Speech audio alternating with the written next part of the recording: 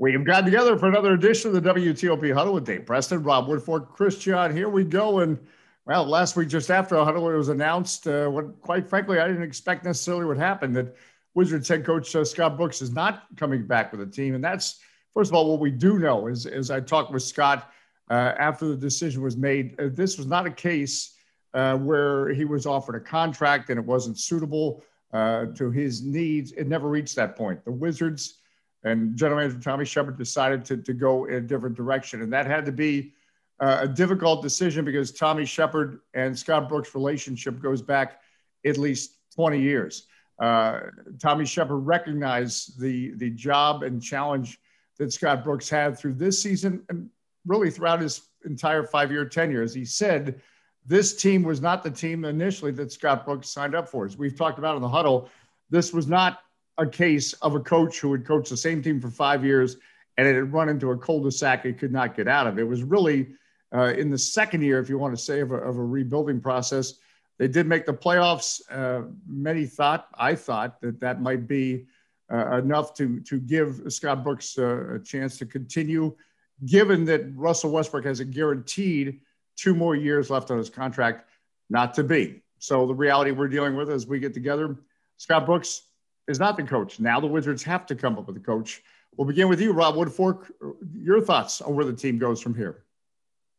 Well, first of all, I think we have to frame this in a way that, people outside look at this. We cover the Washington Wizards and they're front of mind for us.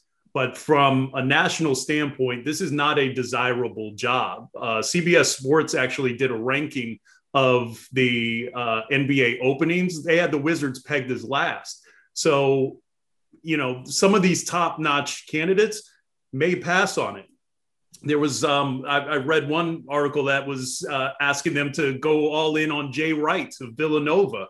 This is not a job that he would make the jump to the pros for. I think if you're the Wizards, you have to look to a couple of for me, the best choice would be Sam Cassell. He has ties to the area. He grew up in Baltimore. He started his coaching career here in Washington. His first 5 years as an assistant coach were spent here.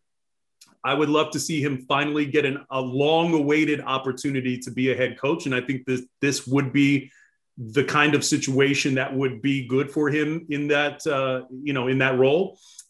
Becky Hammon is a nice option. I think that would be a landmark sort of deal. And certainly if you can get Dawn Staley out of South Carolina, that would also be a good one. The Wizards really need to look outside of the box for this hire because you've gone the retread route. You've gone the, unheralded college coach route.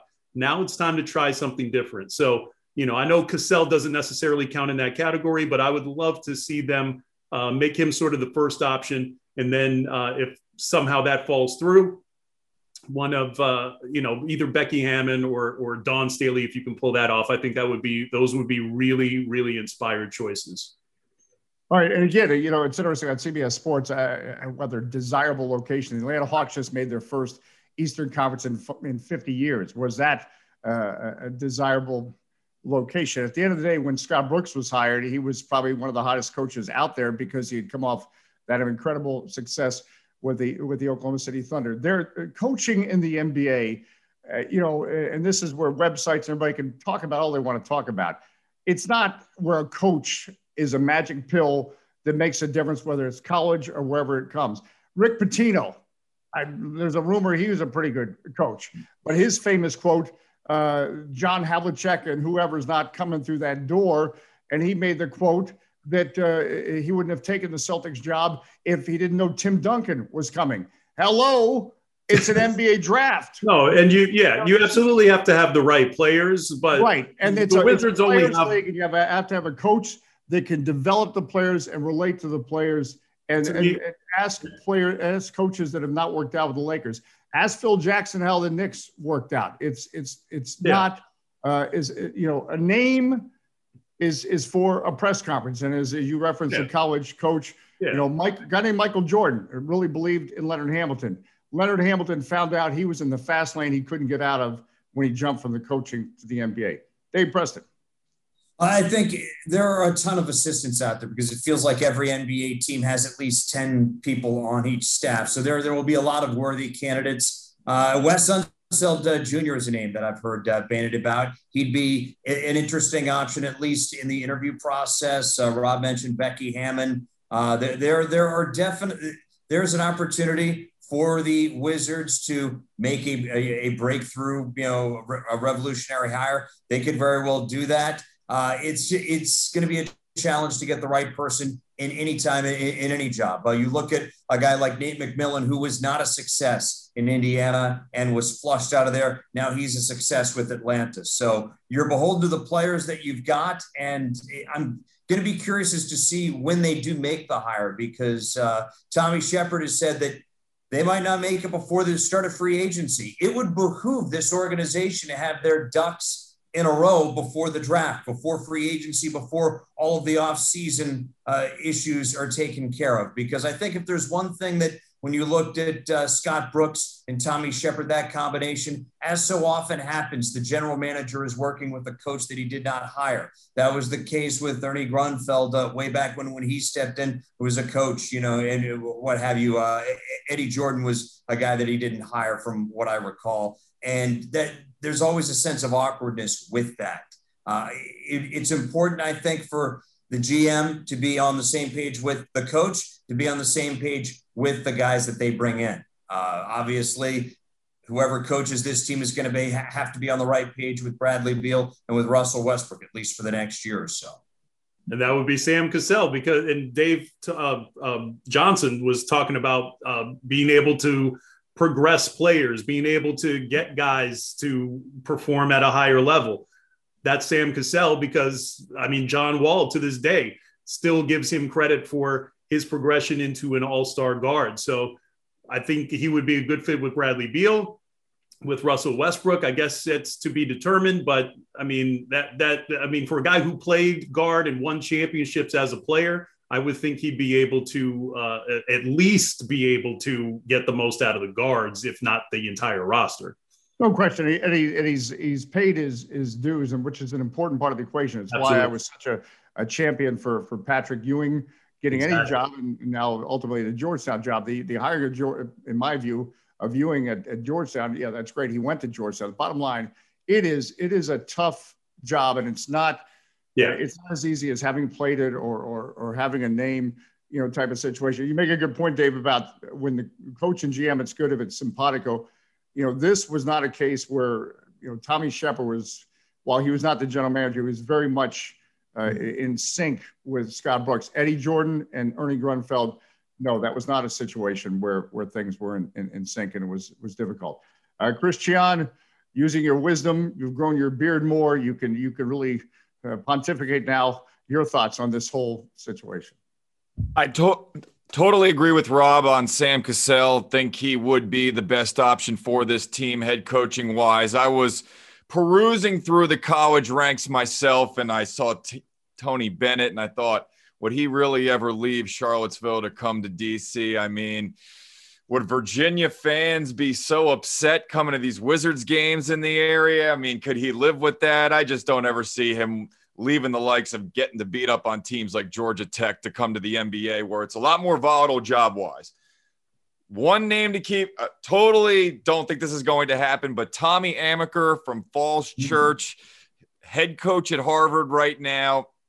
This is a guy who has been a student of the game, and when you're coaching at a place like Harvard, you really are learning, different basketball systems, and you're working with smart people every day. I think that could really translate well here. So, again, I don't know that he's even in any conversations with any NBA jobs, but Tommy Amaker, I think, would be somebody. Give him a call, Tommy Shepard, hook up, and the Tommy to Tommy connection. I'd like that in DC.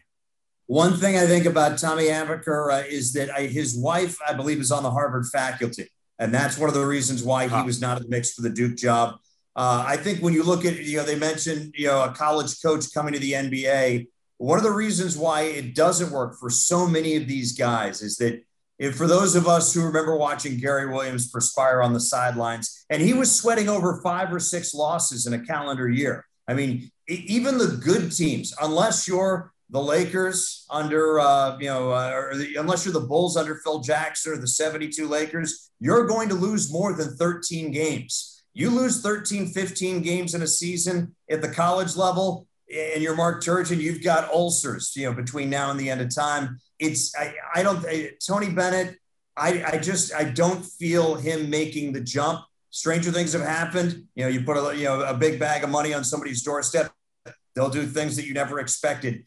I think for an NBA team, I don't think you should court a college coach because even though it's still basketball, they're playing a completely different game.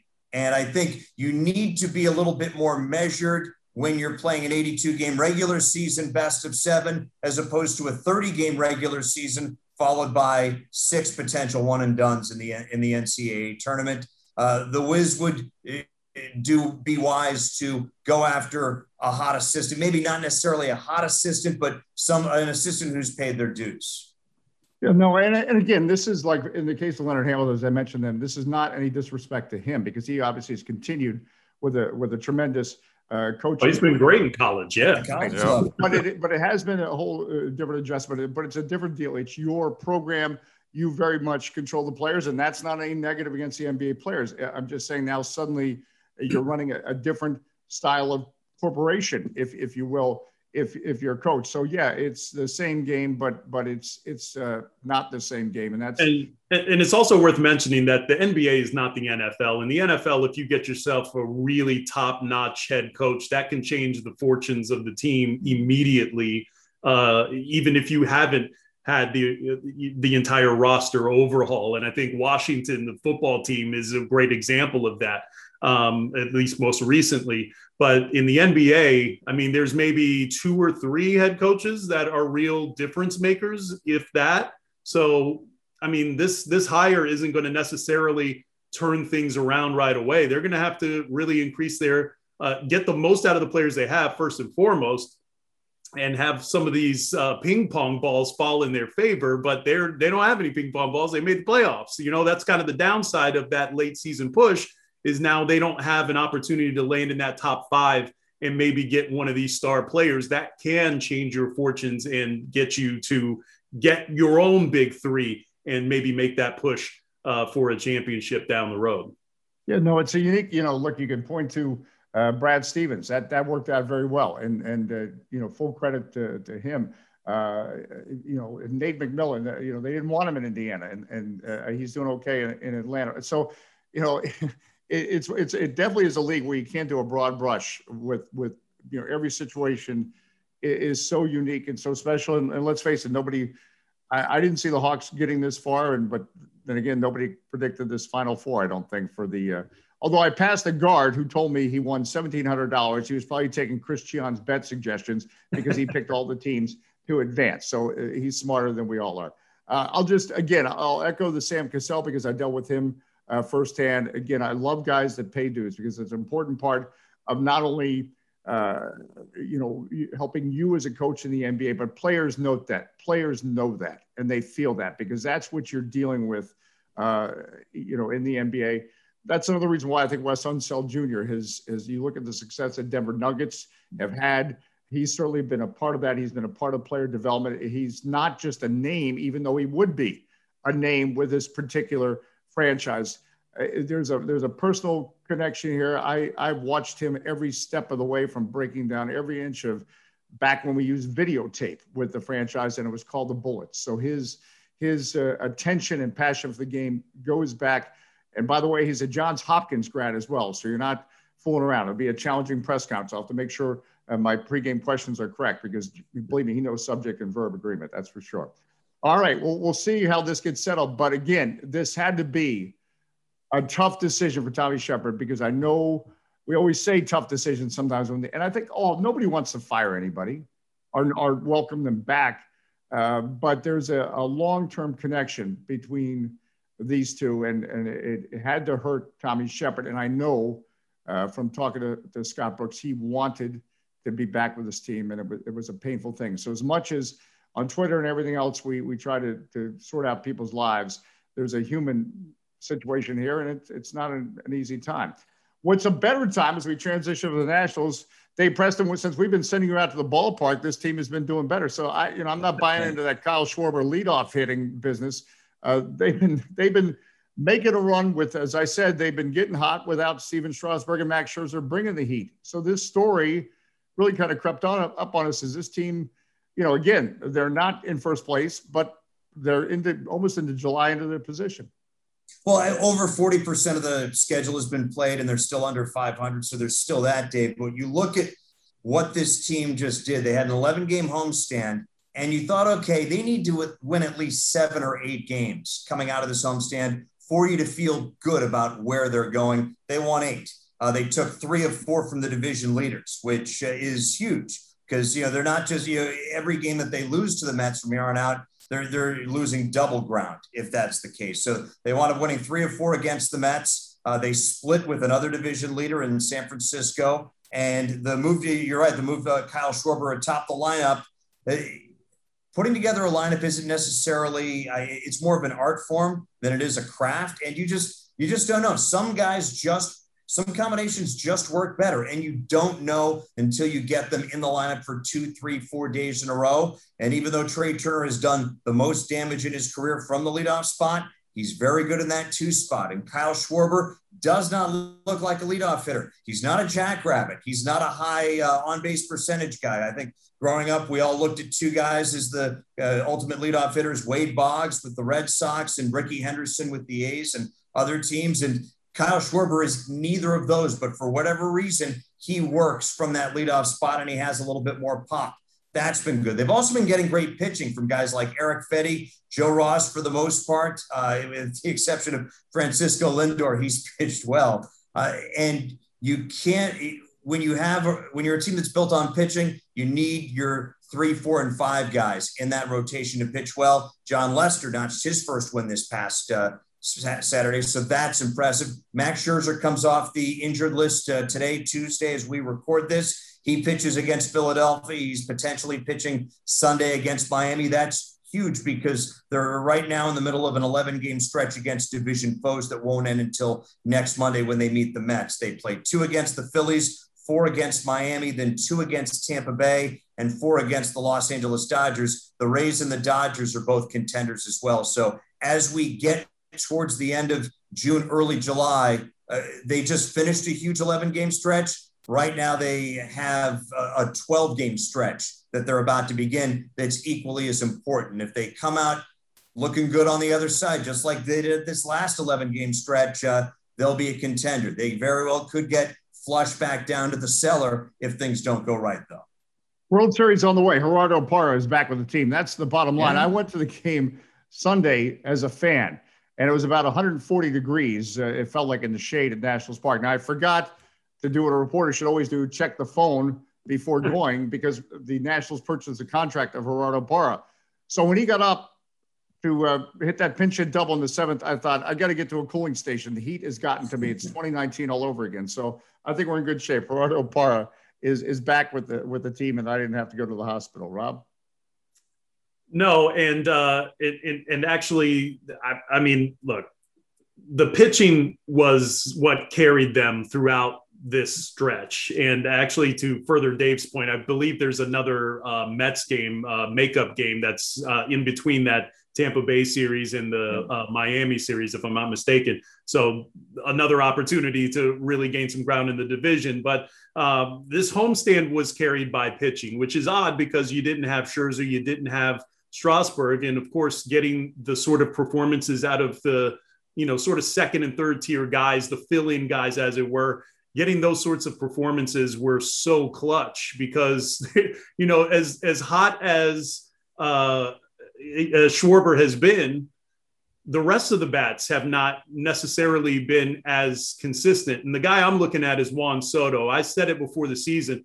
This team is only a playoff team. This team is only a World Series contender if Juan Soto is sort of the engine of that offense. If he's hot, if he's got a hot bat and he's swagging out and flipping the bat and all that, then they have an opportunity to do something special. We haven't really seen him take off yet. And we all know that Schwarber, as hot as he is and as breathtaking as it is to watch him hit home runs at a historic rate, that's not going to be sustainable. There's going to come a time where that bat's going to cool off, and they need to have somebody who's going to be able to pick up that slack. And I'm looking directly at Juan Soto when I say that, because again, if he even hits his career averages in on-base percentage, hits, home runs, if he can even hit his career averages, that is a huge boost to this lineup. So I'm hoping that we start to see that sooner rather than later. And this road streak against division rivals, that would be the perfect time for it. All right, Chris, your wisdom. Great to see Patrick Corbin pitching well, 2 quality starts in a row. Absolutely huge, considering that they did lose Max Scherzer for a start. Now, as aforementioned, he's going tonight against Philadelphia Phillies Tuesday night. And I expect really Washington to keep the bats rolling. They finally are starting to drive in runs when Kyle Schwarber at the top of that lineup just is the spark plug and just gives everybody else confidence that we can hit this pitcher right out the gate. And so I just think that has been such a huge move. I mean, during that homestand, all of the home runs and multi-home run games. I mean, this was a team that was scoring 0-1 runs. So bullpen still has been pretty good. And, the Mets are a team that I watched. They lost 3 or 4 to the Nats. Does anybody sit here and say, wow, the Mets are so much better than the Nationals? I mean, outside of Jacob deGrom, and when he starts, that's automatic, but they don't really scare. You can strike Pete Alonso out. They have a lot of injuries to their lineup. So, again, I feel like I say it every week. Division's for the taking. Just got to keep kind of, to be cliche like David Martinez at times, got to keep grinding it out, be 1-0 the next day. Well, and you make a great point. First of all, also the fact that Jacob deGrom, his start was pushed back until Monday against the Braves. We're probably in a different frame of mind if the Nationals had only split that series with the Mets, because as much as it was great the weekend, you also realize, okay, great, you're now made up 2 games in the standings in the pursuit against the Mets. But I'll throw out my name of in Davey Martinez. I trust and believe, and it's more than this 1-0 every day. I don't know if in all my years I've ever seen a manager stay a straight line through everything. This obviously includes what happened in 2019 when we were all ready to throw him out of town, it seemed, and he just kept the faith. And again, this has not been a smooth start to this season, but I never notice a change in his demeanor, win or lose. He seems to keep the belief in this team. And that doesn't mean that's the simple answer and you automatically go to the playoffs or the World Series. But I'll say this, that he definitely sets a tone that at least gives a team a chance to get through difficult times. And I think that's proving out right now. Hey, before I tag up and head into the studio for the 315, 2 things. Yan Gomes has played really well, hit a couple home runs last week. The way he's gunning down guys from the plate, base runners, absolutely awesome. And 2, don't sleep on the Miami Marlins. Even though they're in last place of the NL East, they have the best run differential of any NL East team, plus 18. That's tied with the New York Mets. The Marlins, even though I don't think they're trying to win until 2027, they're still going to be a tough out this week as the Nats go down to South Beach. We'll send that clip to Miami, see if they get some fans there with the Marlins. All right. As Dave has pointed out, he's got a sports desk to get to. It's our time to wrap things up. Chris, we'll start with you. So any subject. I'm going with the NHL playoffs because that's been my moneymaker gambling-wise. You just bet on Andrei Vasilevsky, and outside of the Saturday night game, which – that stop by Ryan Pulock in the Islanders game to save that series for them, one of the best scenes I had ever seen in a hockey game. And then Tampa wins 8-0. And Sergachev, their defenseman, said it, that really nobody beats Tampa. Tampa really only beats themselves. They're going to have to play in front of a raucous Coliseum. I mean, if there's one venue that I've watched on television that kind of gives me goosebumps with the fans just going absolutely crazy, it's been Nassau Coliseum. I mean, those fans have shown up. That's a difficult building to play in, but I do think Tampa takes care of business there. Vegas Golden Knights, Montreal, we see tonight. I think Vegas also uses the home crowd, and they're ultimately the better team. So I think that Vegas and Tampa start to separate themselves and will meet in the Stanley Cup Finals. But you didn't predict an 8-0 win for the Lightning. No. I mean, I thought they were going to win kind of handedly, but no, that's the biggest loss in Islanders playoff history. I checked 6 websites this morning just to confirm I was reading that score right. That was playoff hockey. That's nuts. Rob? Absolutely. And if you guys aren't getting Cheese Pick of the Week in the Huddle newsletter, you're missing out, because this is the stuff that you get, man. I'm telling you, he's been money. I need to tally up your 1-loss record so I can at least boast that. No, man, because then you start jinxing it and I'll go cold. The shoe always drops. On a more serious note, though, man, I got to give it up for Carl Nassib of the Las Vegas Raiders. Making the announcement Monday that he is gay, and it's a monumental, thing that he has done, because he's the first NFL player to be openly gay, first NFL player on an active roster. We all remember Michael Sam and respect, his process of coming out during the draft process. But with Nassib as an active player to do that, hopefully this opens the door. And I know, don't get it twisted, there are other gay players in the NFL. They just haven't been out front about it. Hopefully this opens the door for some of them to be able to speak their truth, and then sort of inspire another generation of guys to be able to speak their truth and to feel confident in themselves enough to do that. The negative stereotypes don't belong in sports. We need more male athletes. The WNBA is a trailblazer in so many ways. This is among them. I would love to see the NFL have more players come out and really spark a revolution, so to speak, in that vein.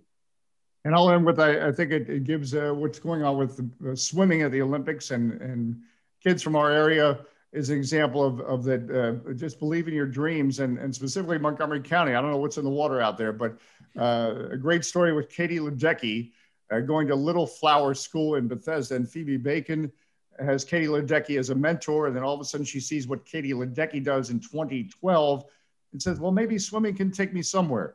And now Phoebe Bacon, who just turned 18, that somewhere is the Tokyo Olympics. And she was inspired by Katie Ledecky, somebody that she looked up to, and now she's going to be in the same pool at Tokyo. So that's what in sports ultimately is all about. It gives us a belief that all things are possible. But you know what? All time is not possible. We've come to the end of the WTOP Huddle. We thank you for your time. For Dave Preston, I had a sportscast to get to, but forgot to turn off his camera, so I hope nobody does anything crazy there at the TOP Newsroom. Cichon and Rob Woodfork, I'm Dave Johnson. Thanks for watching. Break.